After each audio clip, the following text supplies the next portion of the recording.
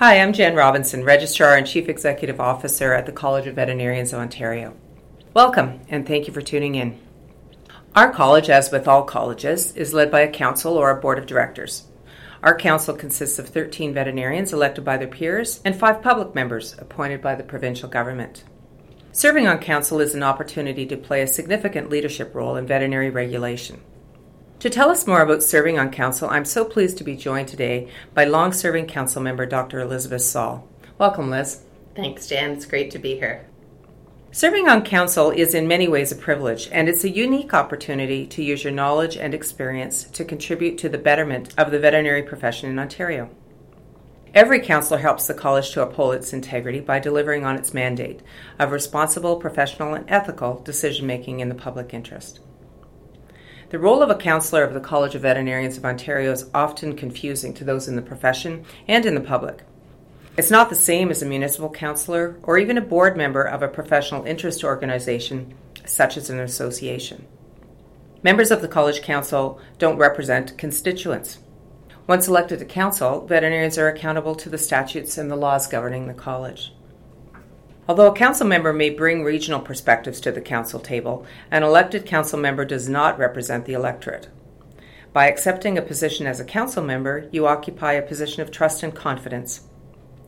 The best interests of the college and the public interest take precedence over personal interests and the interests of veterinarians in a specific electoral district. With that introduction to our focus today, let me introduce my special guest. Liz was first elected to council in 2011 by the electoral district, which includes Toronto and York region. In 2013, she served as the college president. Liz graduated from the Ontario Veterinary College in 1983 and has been in companion animal practice as an employee, a locum, and a part owner. And she's also spent time in the area of animal research. On a different note, Liz became certified as a mediator through the University of Windsor and opened Saul Veterinary Mediation in 1998. This fall, Liz concludes her 6-year term with the college. Liz, let's start out by going back to the beginning. Can you tell us a little bit about what first motivated you to seek election to council? Yes, and it's not going to be perhaps what you thought. I was looking for a different way to give back. I had been involved with the OVMA and their conferences and all of that kind of thing in my earlier time as a veterinarian, and I was looking for something new. And my husband said to me, "It'll be fun. You should join the CVO." And that launched me into applying for the position. And I think I was a little shocked when I actually got it. But it was it really stemmed from wanting to learn more and wanting to give back to the veterinary profession.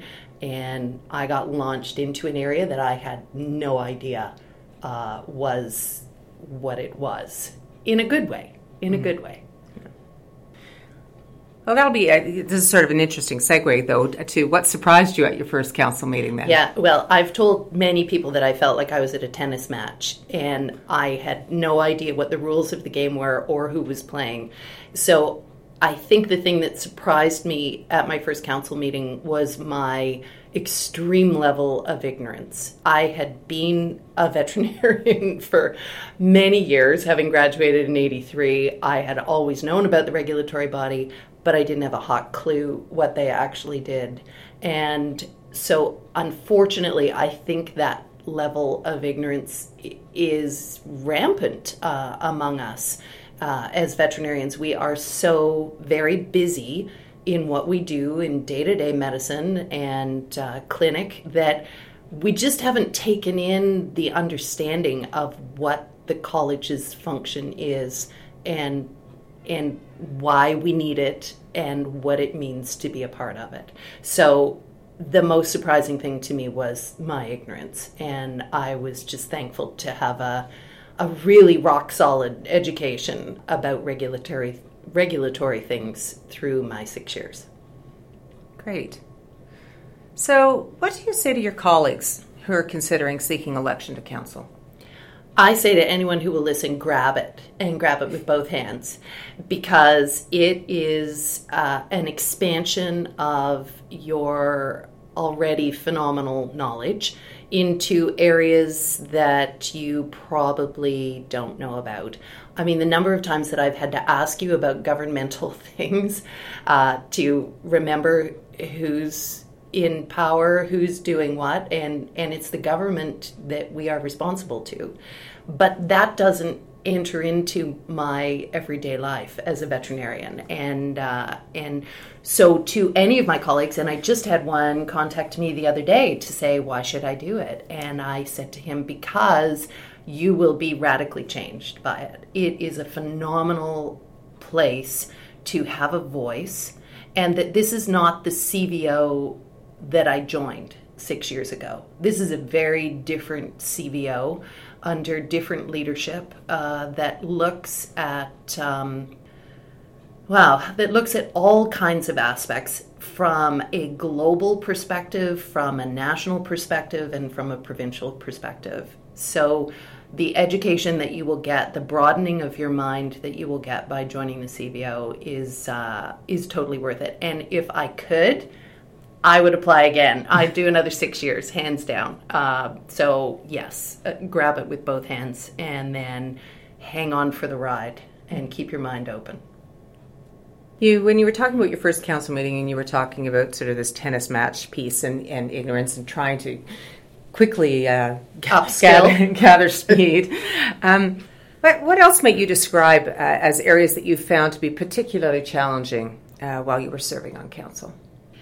I think one area that was challenging, but challenging in a good way, was that as veterinarians, we tend to be fixers. We tend to be doers.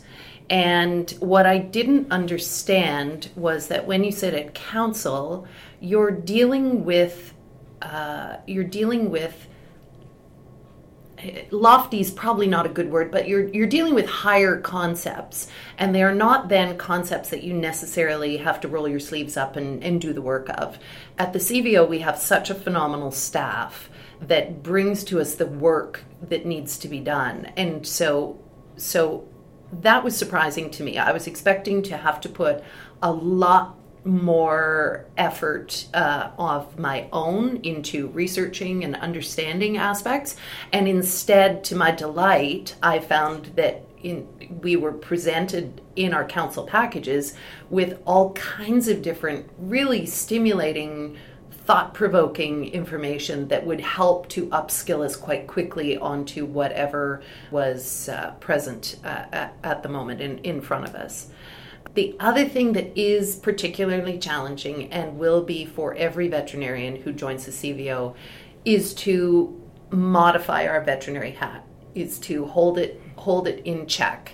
And you don't lose it. You always have that basis through which you see things. But the comprehension of the fact that the CVO exists to protect the public was a mind blower when I came on board. And I mean, to you who have been in regulatory medicine, that you just know that. Mm-hmm. But to me, who had never functioned in regulatory medicine before that, I had never really given that much thought. And people will say, well, aren't veterinarians part of the public? And yes, indeed we are. I think we're one of the better parts of the public. But when we are looking at principles and policies, we have to turn our hat around to make sure that what we are doing as council is to make absolutely sure that the public is protected. And it's not about whether or not this is a good business venture for veterinarians or whether it's a moneymaker or anything like that. It's about, does it protect the public? And so that was a challenging thing, having functioned as a veterinarian for so many years, to kind of sit on my hands about my knee-jerk reaction to some aspects, and instead think, no, if I'm part of the public, how would I look at this? The other thing that's really helpful to us on council is that we have public interest members, and they come from such varied walks of life. I mean, we have a large animal reproductive specialist, we've got an engineer, we've had a pharmacist, actually we haven't, we've had a lawyer, we've had all kinds of things, and they bring such a wealth of information to us to help the veterinarians on council just keep ourselves focused properly. Yeah, it sort of helps keep you honest in some ways, right? Because it is a way of holding up a mirror, and saying, what are we really reflecting on? What are we really thinking about? And the kinds of questions that they ask are positioned a little bit differently. It's true. And sometimes I've found myself having to rethink things.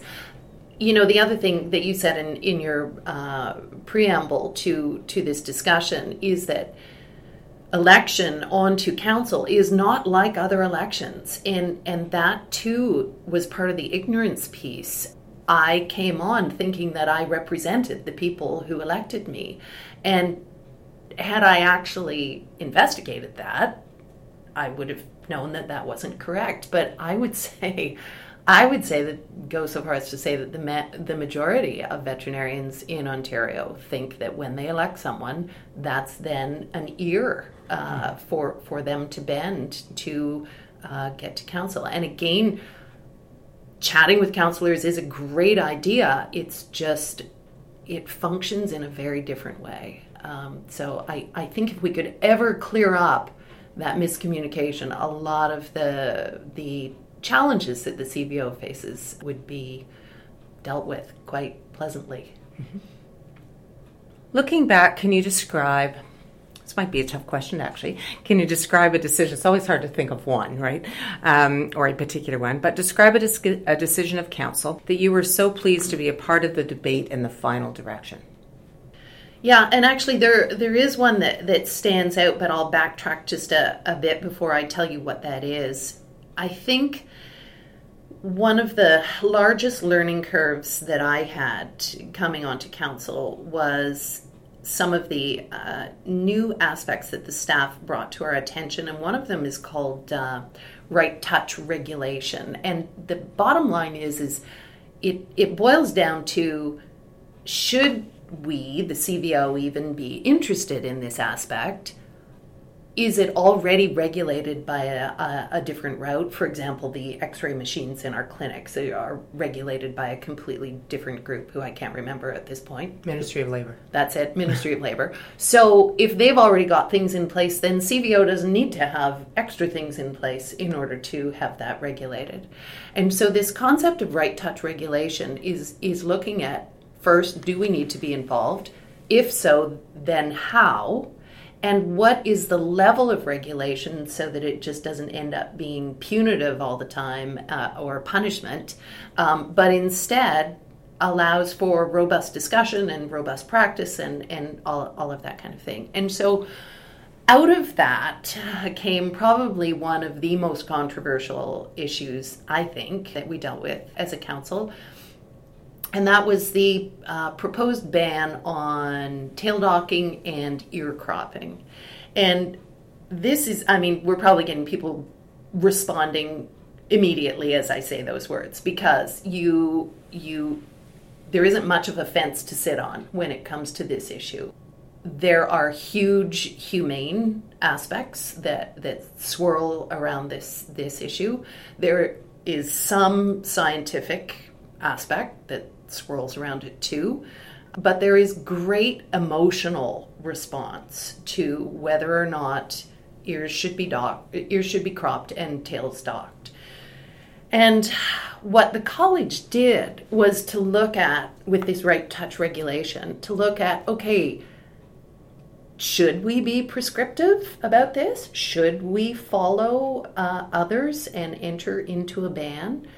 Or should we instead recognize that veterinarians are trained in the art of veterinary medicine and the art of veterinary surgery, and they have the ability within their own heads to understand each case as it comes to them, to make a decision as to whether or not a humane method of tail docking is the right thing for that animal at that time.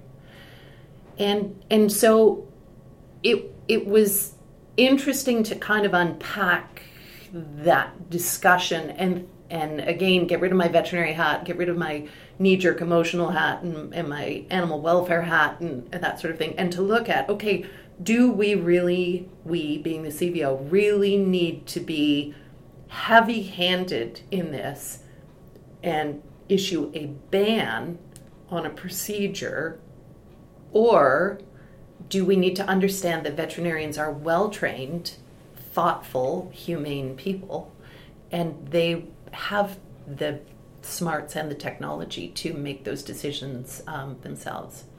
So that was kind of a bizarro one where you could see the various aspects quite readily, and we didn't quite have fisticuffs around the council table, but we had some pretty heated discussions, and the public interest reps were very helpful in that too. But I would say to you, because council speaks with one voice, I would say to you that council made the correct decision in what they did. Now, as new information comes forward, could that change? Absolutely. That's the point of being fluid and open and transparent. But yeah, so it was a matter of taking a very finite looking issue and then backtracking and thinking about, is this our place? Is this where we should be weighing in? And council decided that yes, it was a place we should weigh in, but not weigh in with a ban. We weighed in a different aspect. Thanks for that example. It's always interesting, right? Because there are many, many issues that come before the council table, and from a staff side in particular, you're always advancing and marching things forward, right? To council, to assist council to make great decisions about a great number of things. So sometimes you kind of forget where you once were in order to come back, to, oh yeah, that's true, because that was now a few years ago, but a really poignant example.